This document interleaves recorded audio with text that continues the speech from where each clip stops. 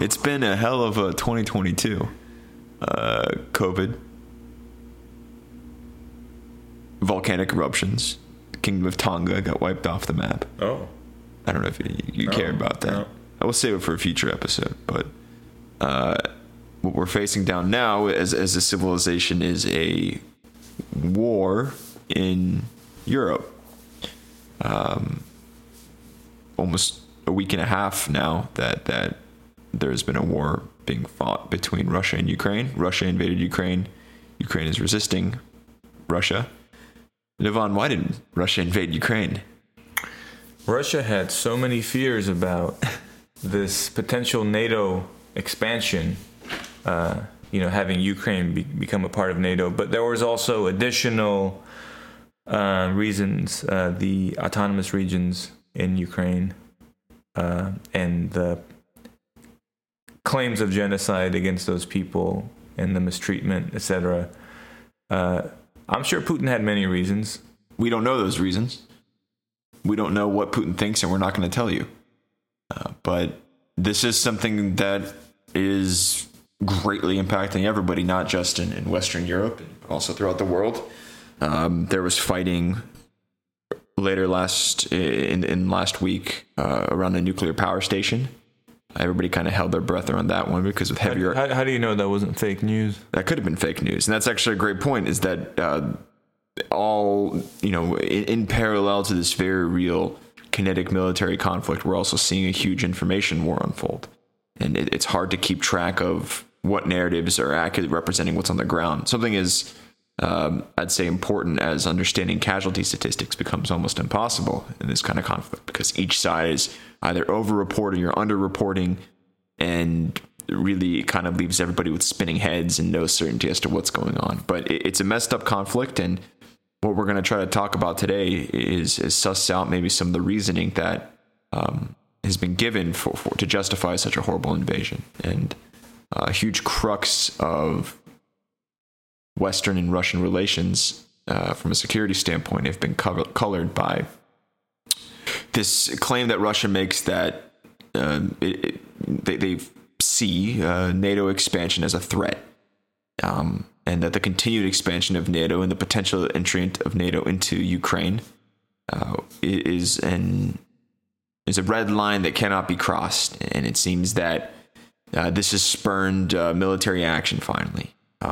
But the notion of NATO expansion is something that NATO itself sees as a totally non-threatening thing. That's something that all countries are able to participate in if they want. NATO claims they have an open door policy, and it's not really up to NATO to decide if a country should or should not enter. Russia keeps on referencing a verbal agreement that was made in the early 1990s when the Soviet Union was collapsing, that was made between the negotiating parties in the US and the USSR, that if Germany was allowed to peacefully reunify and enter into NATO, that NATO would not be expanded. Now, NATO claims that this never happened, this discussion never took place, and really from a legal standpoint, there's no credibility because nothing was signed and put down on paper. But this is clearly a belief that the Russian government has. This is an assurance they felt they were given, and they largely see the continued growth of the military alliance as something that is becoming more and more threatening, especially as they point to things like the NATO air campaign over Yugoslavia in 1999, NATO's enforcement of a no-fly zone in Libya. To the Russian security conscious, this is more evidence that NATO is, in fact, an aggressive military alliance that is rapidly approaching its borders, that is used as a point of deploying nuclear weapons to places like Belgium and Turkey, and to deploy missile systems as well. So to a certain extent, this has been a problem for decades now, and it kind of came to a boiling point last January, I think, when Russia started building up its military forces on the borders of Belarus and Ukraine. There was some diplomatic pressure where Russia was looking for assurances that Ukraine would be, quote unquote, Finlandized, where they basically would not include Ukraine to make commitments to that. And now that Russia has invaded, Livan, what do you think? How does NATO feel now? How would a country like Poland feel now that they see Russian tanks rolling over the border and shelling Ukrainian cities? Well, they're validated, right? The fears have been validated, and now every country would want to be a part of NATO. Every country in Europe, basically. But this does speak to kind of more fundamental aspects of human nature and societies and game theory, and what it means to basically behave in a way that is zero-sum or non-zero-sum. And in some ways, both Russia and the West have behaved in a non-zero-sum manner, where we know Putin in the past has attempted to join NATO. And you think about what that would mean for the stability of Europe as a whole, right? Like, it would be in their self-interest, you would think. Now, maybe there's some nuances that I'm missing. There's certain reasons why that wouldn't be ideal. But as a general principle, there's strength in numbers, right? Like, if you think about human evolution, the reason why humans basically won out over all other primates, all other animals, is because of our ability to cooperate. Because you find out, if I share, it's actually better for me, because when I need help, then you'll give me help, because you not only did you survive because I helped you, but you also have the capacity to hunt and to get food, and when I'm running low, you help me out. Anyway, you get the idea. Like, it's non-zero sum here. So in the same way, I think this sort of cooperation, this sort of this knowledge that working together is actually in my self-interest, this would lead to a much better state of affairs. And I think any country that recognizes that would jump at the chance to join a sort of alliance that would provide collective security, economic stability, etc.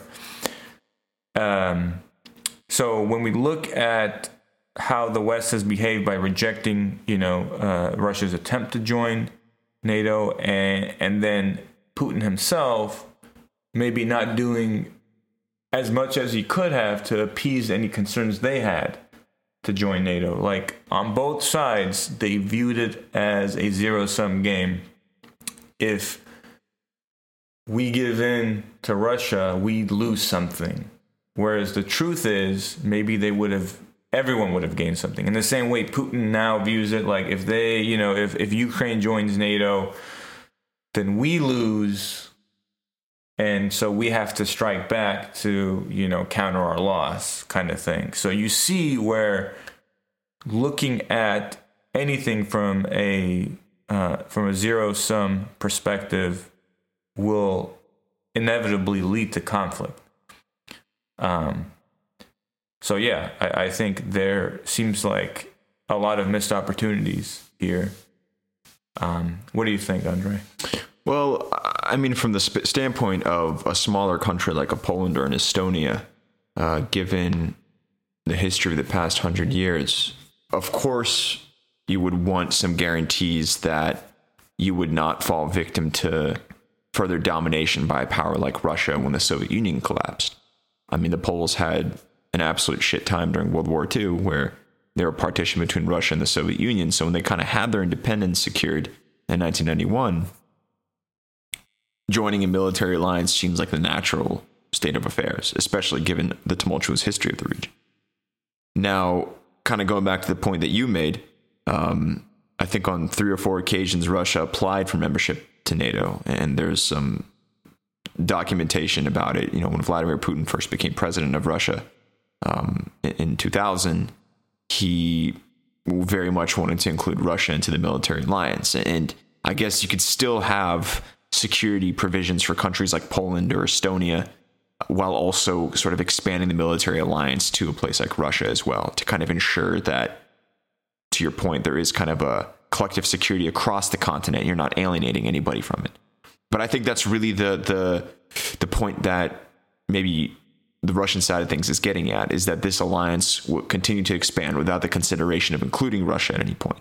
And after a while, I'd put the knife in the ground around the bombings of Yugoslavia in 1999, that they very much saw this as an anti-Russian alliance, right? I mean, if NATO was originally created as a counterbalance to the expanding influence of communism in Europe, especially after World War II, you had to protect your territory against the Warsaw Pact. The Soviet Union was intervening in Czechoslovakia and Hungary to kind of enforce their own will onto some of these states. You kind of needed a security organization to counter that. And there was obviously a lot of fears that the Russian tanks would roll over and reunify Germany, et cetera, et cetera.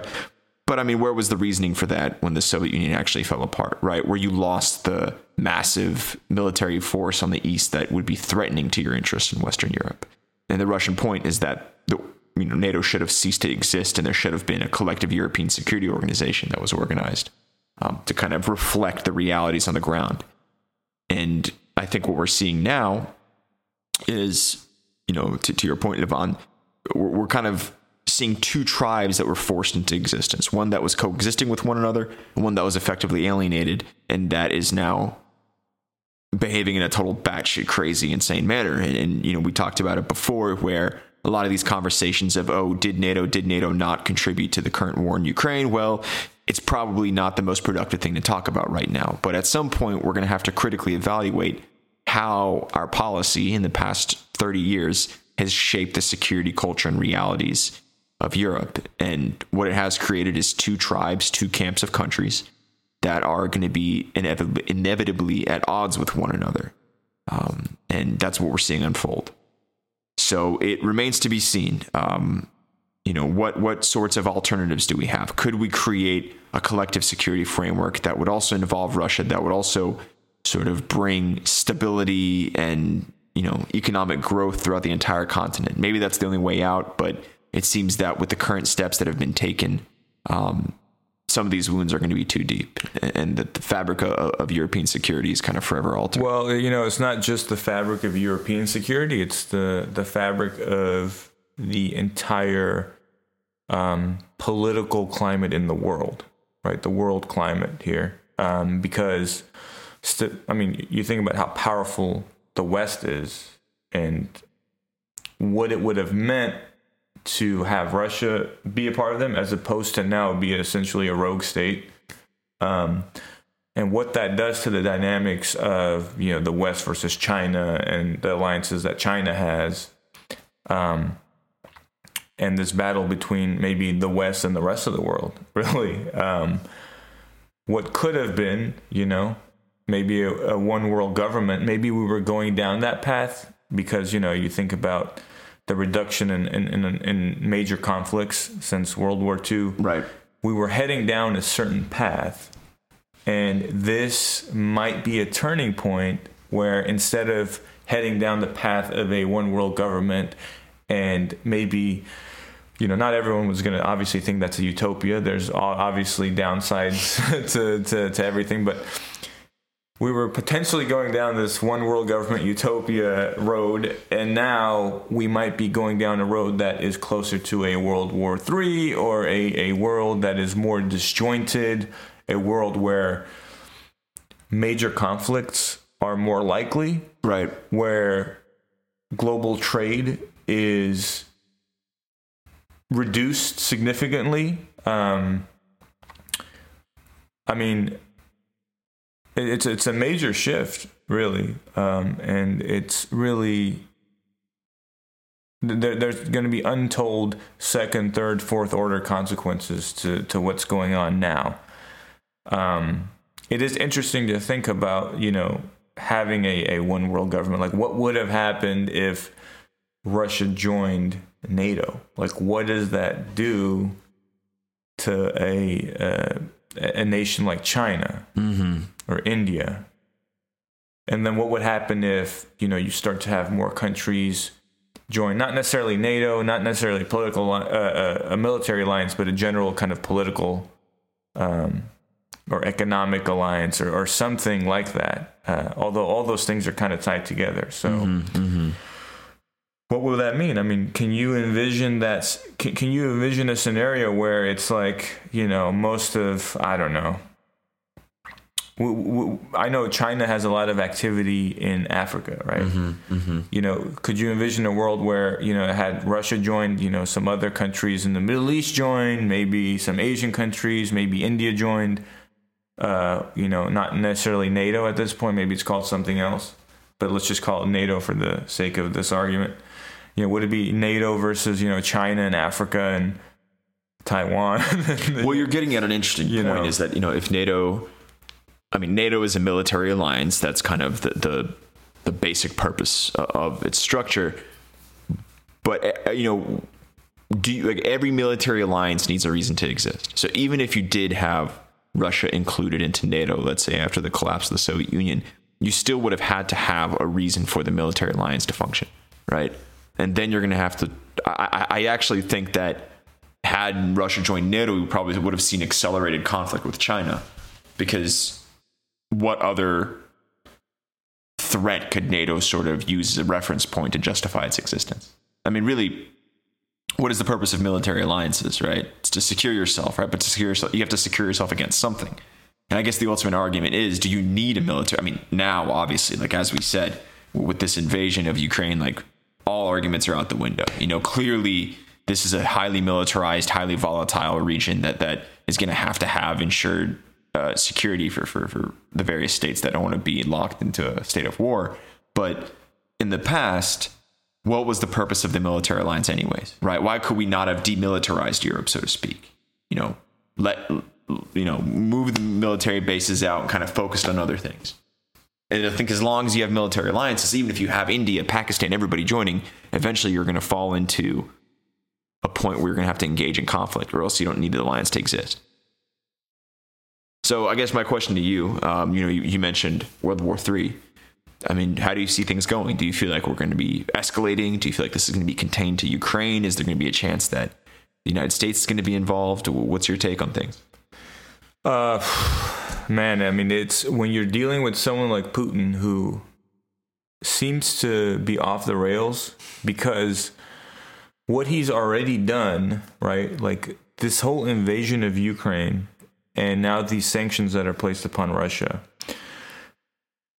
I mean, them becoming a social pariah, like Russia becoming a social pariah, or a political pariah, whatever you want to call it. That already, for decades to come, has obviously, it will obviously impact Russia. It's such a sad state of affairs when you think about it. Like one man's decision, has such an impact. I think because he's unpredictable, because him doing this.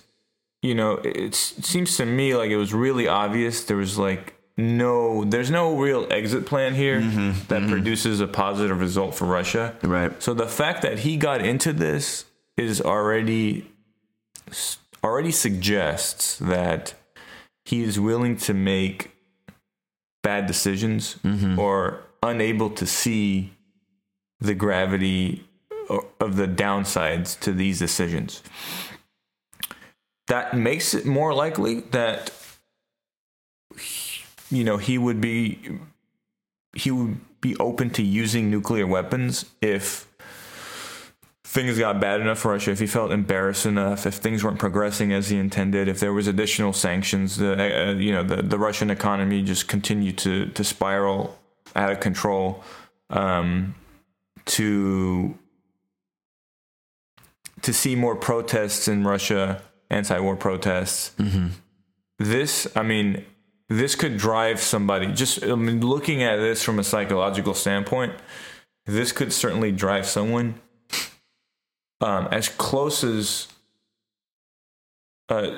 you would fear to using nuclear weapons. I don't want to say he would still use it in that circumstance, but it's a bit too close to comfort when you start to factor in, okay, the political situation of Russia, the psychological state of someone like Putin, given his background, given his history, given his aspirations for Russia, And then given the current situation. Right. And then knowing like how badly he's miscalculated things, right? I hope, obviously, that doesn't transpire, the use of nuclear weapons. I think unless nukes are used, I don't think there's going to be a World War III. So, so the only scenario in which a global war breaks out is if nuclear weapons are deployed. Right. So, because I don't think Russia militarily has I don't think there's the political capital or the military capital to do any more than what they're doing. Yeah, I mean, I think that's definitely something that one of the unexpected observations that everybody's taking on as this war goes on is that there's clearly something going on with the Russian military. And we saw them intervene in Georgia, and it was kind of a train wreck, but that was before a lot of the military reforms were put in place starting in 2011. And, we saw Russia deploy to Syria in a limited capacity, and it seemed like they had more of a modernized fighting force at that point.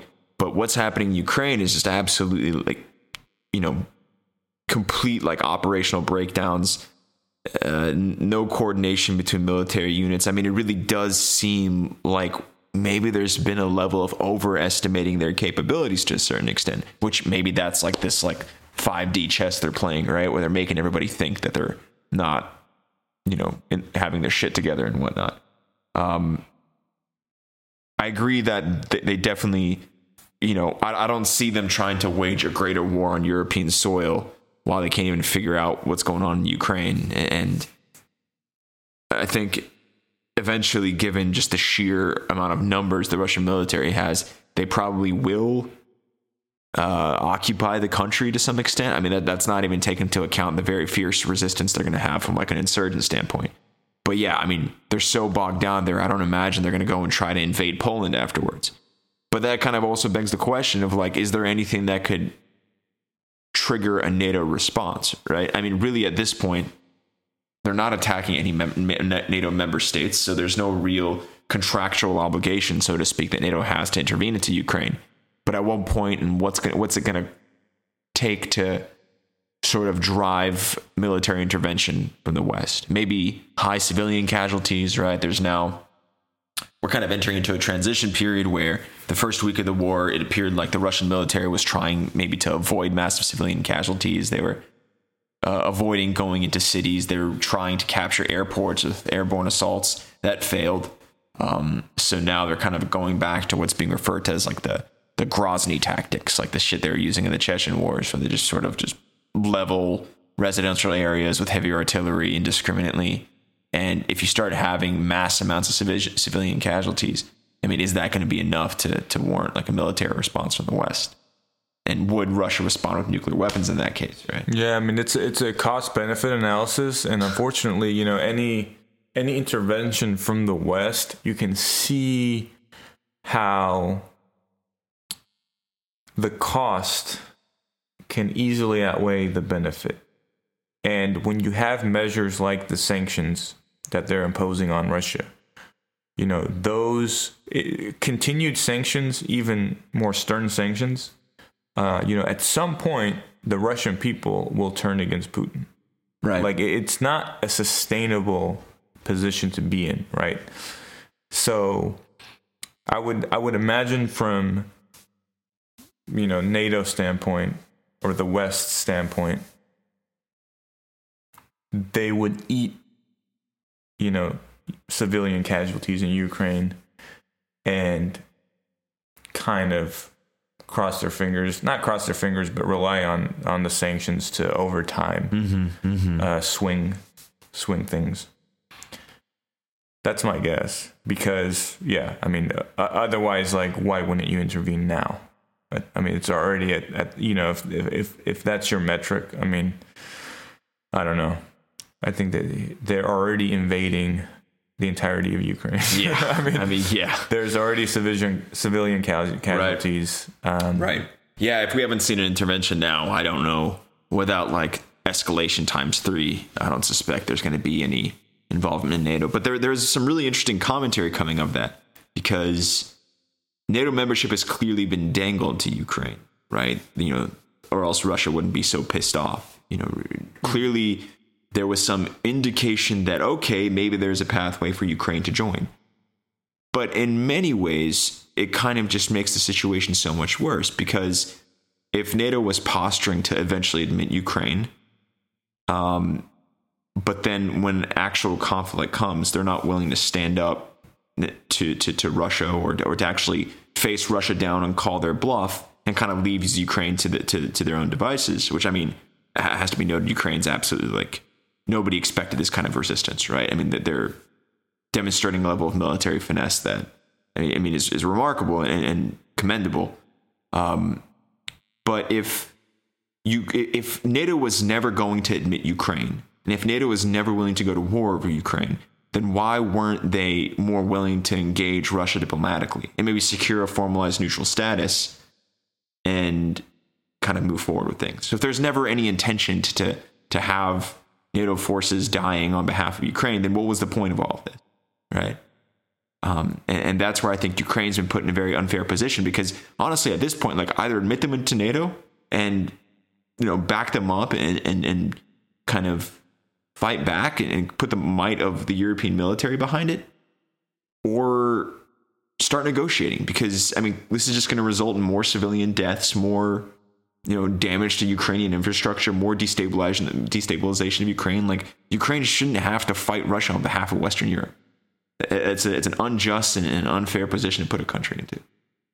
So it's kind of a cruel arrangement. I don't envy Zelensky's position at all. I think he's definitely proving to be a remarkable leader, and I've always been a big fan of his. But he's simultaneously dealing with an aggressive invader, but also with a military bloc that's kind of pussyfooting, I guess is the best way to sort of... Exactly. And, I've always been more skeptical of NATO expansion, but honestly, at this point, it's like, what are you waiting for? Like, what is the purpose of your organization? And if you were never going to include Ukraine, then why were you ever making those suggestions to begin with? No, those are fair points. Right. It seems like someone fucked up. Someone somewhere dropped the ball. And I will say that very... First and foremost, the fuck up is on Russia's side. Like, the idiotic nature of this invasion, the complete strategic miscalculation. There was never any benefit. The lack of an end game. Like, what is your plan here, man? Are you gonna topple, Zelensky? Are you gonna install a puppet regime? Like, are you prepared to, like, keep on dying to maintain that puppet regime in place? Like, this is clearly a blunder. It's probably the stupidest fucking war that's been fought in the past 20 years. But dumber than Iraq. Iraq was dumb in, like, a uniquely American way.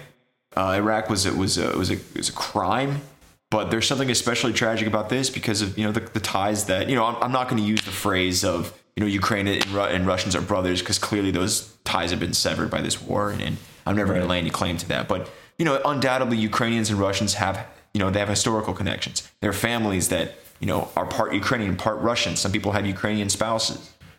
People, travel between the two countries all the time. But the tragic aspect of this war is all of that is now decimated. You have bathed all of that in blood, and you can't do anything about that. And, it's a civilizational thing at this point. And Iraq was fucked up and messed up. And I'm a firm believer that, Bush, Cheney, Powell's dead now. But Rumsfeld is dead too, Jesus. All right, well, we're running out of people to put on trial. But this is different. And this is more, I think, a betrayal of historic ties and a betrayal of cultural bonds that is absolutely unforgivable from Russia. Yeah, it is. It's a complete tragedy, really. And on a final note, it is nice to see so much pushback from social media. Everyone's been criticizing social media as of late because of the polarization, because of just all the issues, just the wrong incentives that these social media companies have. But if it can create an outcry, an outrage against war, and we can stop this hideous phenomenon in human cultures from occurring, then that's a huge positive of social media. Yeah. So there is a bright side, maybe. to this? China seeing the reaction to the Russian invasion of Ukraine. What's going to be their stance now on Taiwan? Mm-hmm. How does that? Just seeing the global reaction to this, I think, and a lot of it due to the internet, due to social media. I mean, that also has some interesting implications moving forward. That's right. Yeah. Well, more to discuss next time. We'll keep watching it. Yeah. Take care. Goodbye. Adios. До свидания.